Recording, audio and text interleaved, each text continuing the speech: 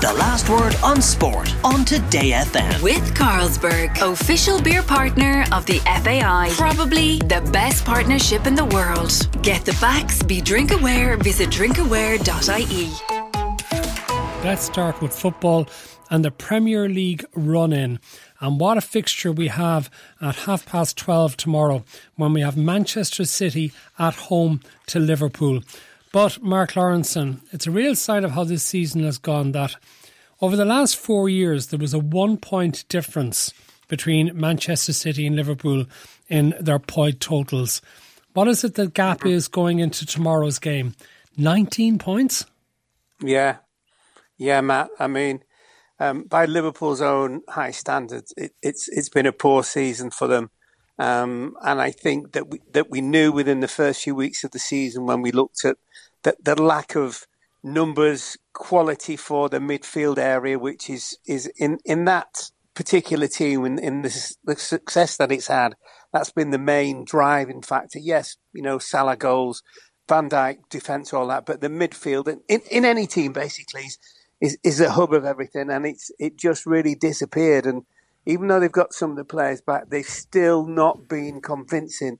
Man United 7-0, yeah, fantastic. But then you go to Bournemouth 3 or 4 days later and get beat 1-0, and that probably has been the sum of their season in those two games. Which is a very interesting point, Tony. We'll consider what they've got in the week ahead, because they start with Manchester City tomorrow.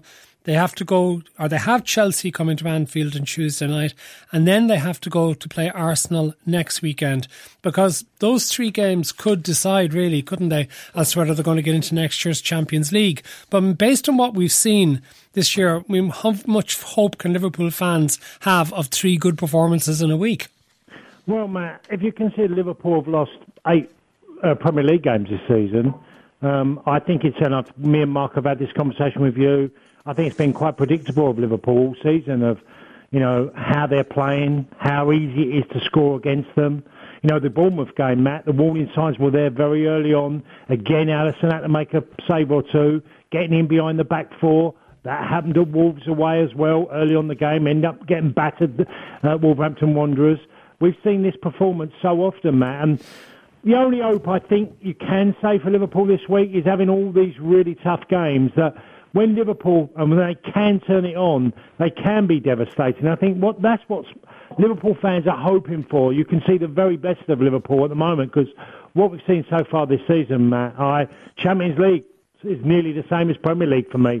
They've been hugely disappointing. And you talked about the midfield, Matt, there earlier, and if you can't win the ball in there, if teams get through you and just outmaneuver you, and you can't make tackles like you once did, you end up conceding loads and loads of chances. And that's been the common theme all season for Liverpool.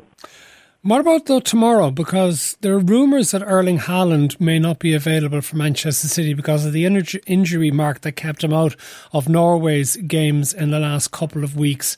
I mean, how much difference will that make if it's the case? Well, it'll make a difference, obviously, because he's just such an imposing figure. But I think, sometimes when he hasn't played, they've actually looked better. I mean, that actually sounds ridiculous, as I said, because of all the goals he scored. They've probably been more fluent, and it's taken quite a. You wouldn't say that as good as Haaland has been in goal scoring, that it's made City better, Matt.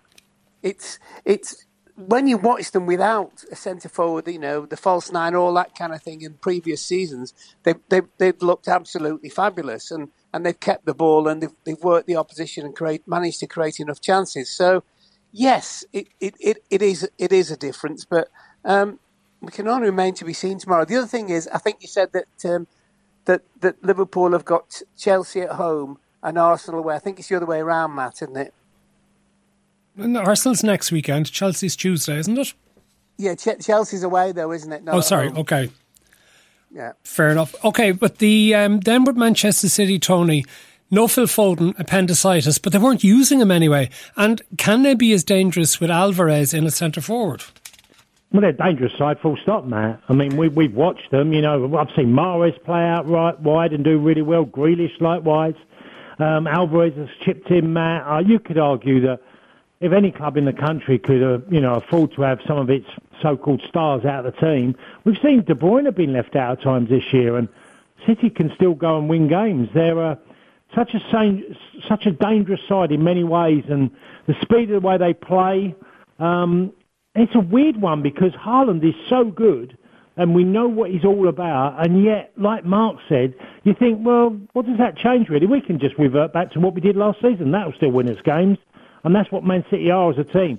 That's why it's important that Arsenal keep this gap away from City because, obviously, I think mid-April, they face Man City so at the Etihad, Matt. So Arsenal are desperate to keep that bridge, that gap in front of them. So Arsenal will know the outcome of the Manchester City-Liverpool result by the time they play Leeds tomorrow at 3:00. And can Leeds frustrate Arsenal sufficiently to stop them winning the game, Mark? Not enough, Matt, no. They can frustrate them. I think we've started to look a better team under Garcia. There's no doubt about that whatsoever. But, it was like kamikaze football when they beat Wolves. That could have been anything, that game. And they can't go to Chelsea and play like. Sorry, go to Arsenal. To Arsenal and play like that, Matt. They will be committing footballing suicide if they do so. Do you see any hope for Leeds, Tony, in this game? Well, the two boys in midfield, Matt, are competitive, tenacious. McKennie and Adams. Adams is gone for the rest of the season. Oh, Matt, all these changes in international and stuff and whatever. Look, they've been competitive in there. But like Mark said, and Leeds have been a bit like this even this season without Bielsa, they still look like at times they will be reckless in the way they defend. I don't hold much hope for you, Matt, because Arsenal have got really they play this game obviously tomorrow, then they're not playing again to the end of next weekend. So, every idea that they have and everything they practice and got their drills in midweek is to combat what Leeds have. And so it's going to be a long afternoon. You've had a couple of really decent results of late as well, Matt, which has made a big difference. Rodrigo coming back, bit of a plus, how much he'll get his full fitness up to speed. Bamford sort of played a bit. Matt, I'm trying to give you a reason, but I just don't see one that's going to stop Arsenal scoring goals against you.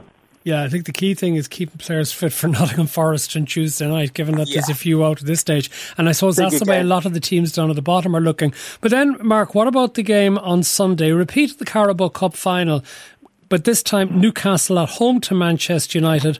Will that make a difference when Manchester United have to go to St James's Park? Yeah, no, it will. And I think Newcastle, when they played in the Carabao Cup, they were in the start of a slump, for a want of a better description, and then they've lost a couple of games since. But I just feel in the last couple of games, they started to look stronger again. And the guy they signed from Sociedad is Isaac. He's looked and scored goals, and he looks really, really lively and defensively. They got better, so I think it's a really tough game. I think Newcastle will beat Manchester United at the weekend. I really do. United have rode their luck a little bit in one or two of the games since the Liverpool game, obviously. And I just think that they might get the comeuppance at Newcastle. Yeah, could it be, Tony, that Newcastle are over their wobble and that Manchester United are in theirs? Yeah, well, the last two games, Matt, seeing them both winning at Forest and then beating Wolves at home, Newcastle sort of found their feet. Okay, they're narrowly winning games. Of late, Matt, they've looked like they haven't been able to score a goal. Callum Wilson has gone off the boil slightly, but like Mark says, Isaac has come back into the team and looks like in the last few weeks, especially at Forest away, that he can deliver goals towards the end of the season. They're a decent side, Matt. They've really played well in many games I've watched this season, and they don't concede many goals. I like Mark. I think it's a really tough game for Manchester United, Matt. I think they're a decent enough side to go and get a result, Newcastle. Okay, and Tottenham don't play until Monday night when they go to Everton, and they could be behind Newcastle by the time they go there. Have they done the right thing now, do you think, in the setup that they have with Antonio Conte fired, Tony? Well, they've definitely done the right thing, Matt, as in Antonio Conte.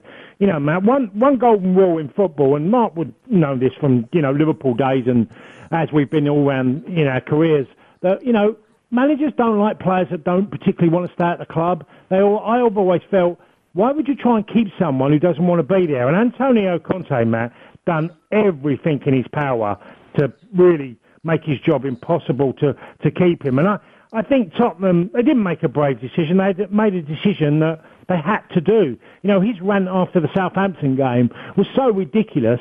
To me, it just sounded, well, he's accusing everybody else of being selfish. I thought he'd done the most selfish act of anybody because he literally hung out everybody to dry. You know, from the owner to the chairman in Daniel Levy, and okay, he retracted some of that, but nailing all the players. Matt, there was never any comeback from that. You was only going one direction, Matt, and I personally think it's a move that will be a positive for Spurs in the long term, but I do think there's going to be a lot of issues between now and the end of the season, especially if they don't make the top four as well. Well, indeed. So can you, if you're going for the top four, Mark, can you really be doing that with an interim manager rather than going out and getting the top-class manager that a lot of Tottenham fans want?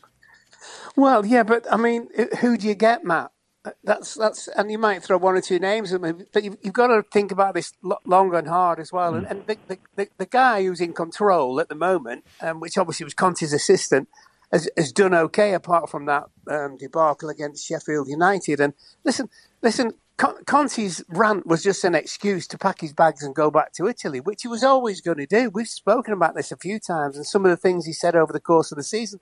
He only signed an 18-month contract. He was never going to stay there. So I think Tottenham might kick on a little bit. Although I must admit, going to Everton on a Monday night, it's a tough one. But I think they've got enough about them, and also is that, you know, Kane is in such a great run of form and scoring, etc. And they, as I say, when Conte's not been managing and the other guy's been taken over, they've actually played better and looked better. So I still think they'll make the top four, Tottenham. Of course, when you talk about short-term decisions, Tony, what do you think of Crystal Palace firing Patrick Vieira only to replace him with the 75-year-old Roy Hodgson, who they got rid of less than 2 seasons ago? Well, I was sitting next to Roy Hodgson at a dinner about 3 weeks ago, Matt, and I was asking about, football and if a job come out, and he went, if one came about, I'd still be interested. So when I heard about Patrick Vieira, I sort of thought, well, he might have been tapped up a bit before that, Matt. I quite like it in the fact that Vieira's Palace were in complete freefall. I went to a couple of games, Matt. I don't live too far from the Palace, and they're dreadful to watch, Matt. They really were towards the end. And when you've got Ize and you've got Elise and you've got Zaha, okay, he's come back from injury, and others, Matt, there's enough there for them to win games. They're quite solid defensively as well. So I just felt it was inevitable. I just think they're so conscious of staying in the Premier League. They just want the safest hands that they got, Matt, in a manager. And I think they just would always turn to Roy. And Roy won't be kidding himself. He'll know that it probably is only going to be to the end of the season. But if short-term works, Matt, don't ignore it. Yeah, it's interesting though, Mark, that apparently one of the big criticisms that Palace had of Vieira was that he was too soft on the players. Isn't it amazing to think that after all those fiery exchanges over the years between himself and Roy Keane on the football pitch, and the way Keane was in management, that Vieira, of all things, gets accused of being too soft? Well, yeah, but I mean, listen, managers, when they lose their jobs, Matt, and especially with players, will get accused of all sorts of different things. The players who played for him on a regular basis will really like him. The ones who weren't in the team or they were in and out of the team probably thought he was absolutely hopeless. I think that's the way that football is. I thought at times earlier on in the season, certainly before the World Cup, that the movement was great. 1 or 2 players in midfield, but very, very skillful.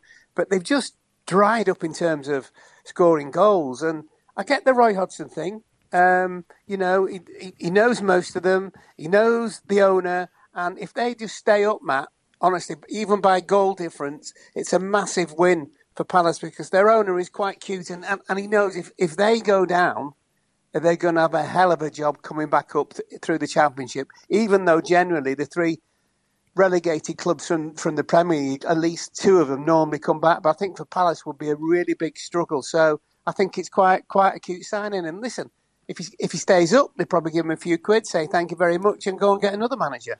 It's a remarkable relegation battle, the likes of which we've never seen, with about 10 teams right in the mix. 9 anyway, certainly.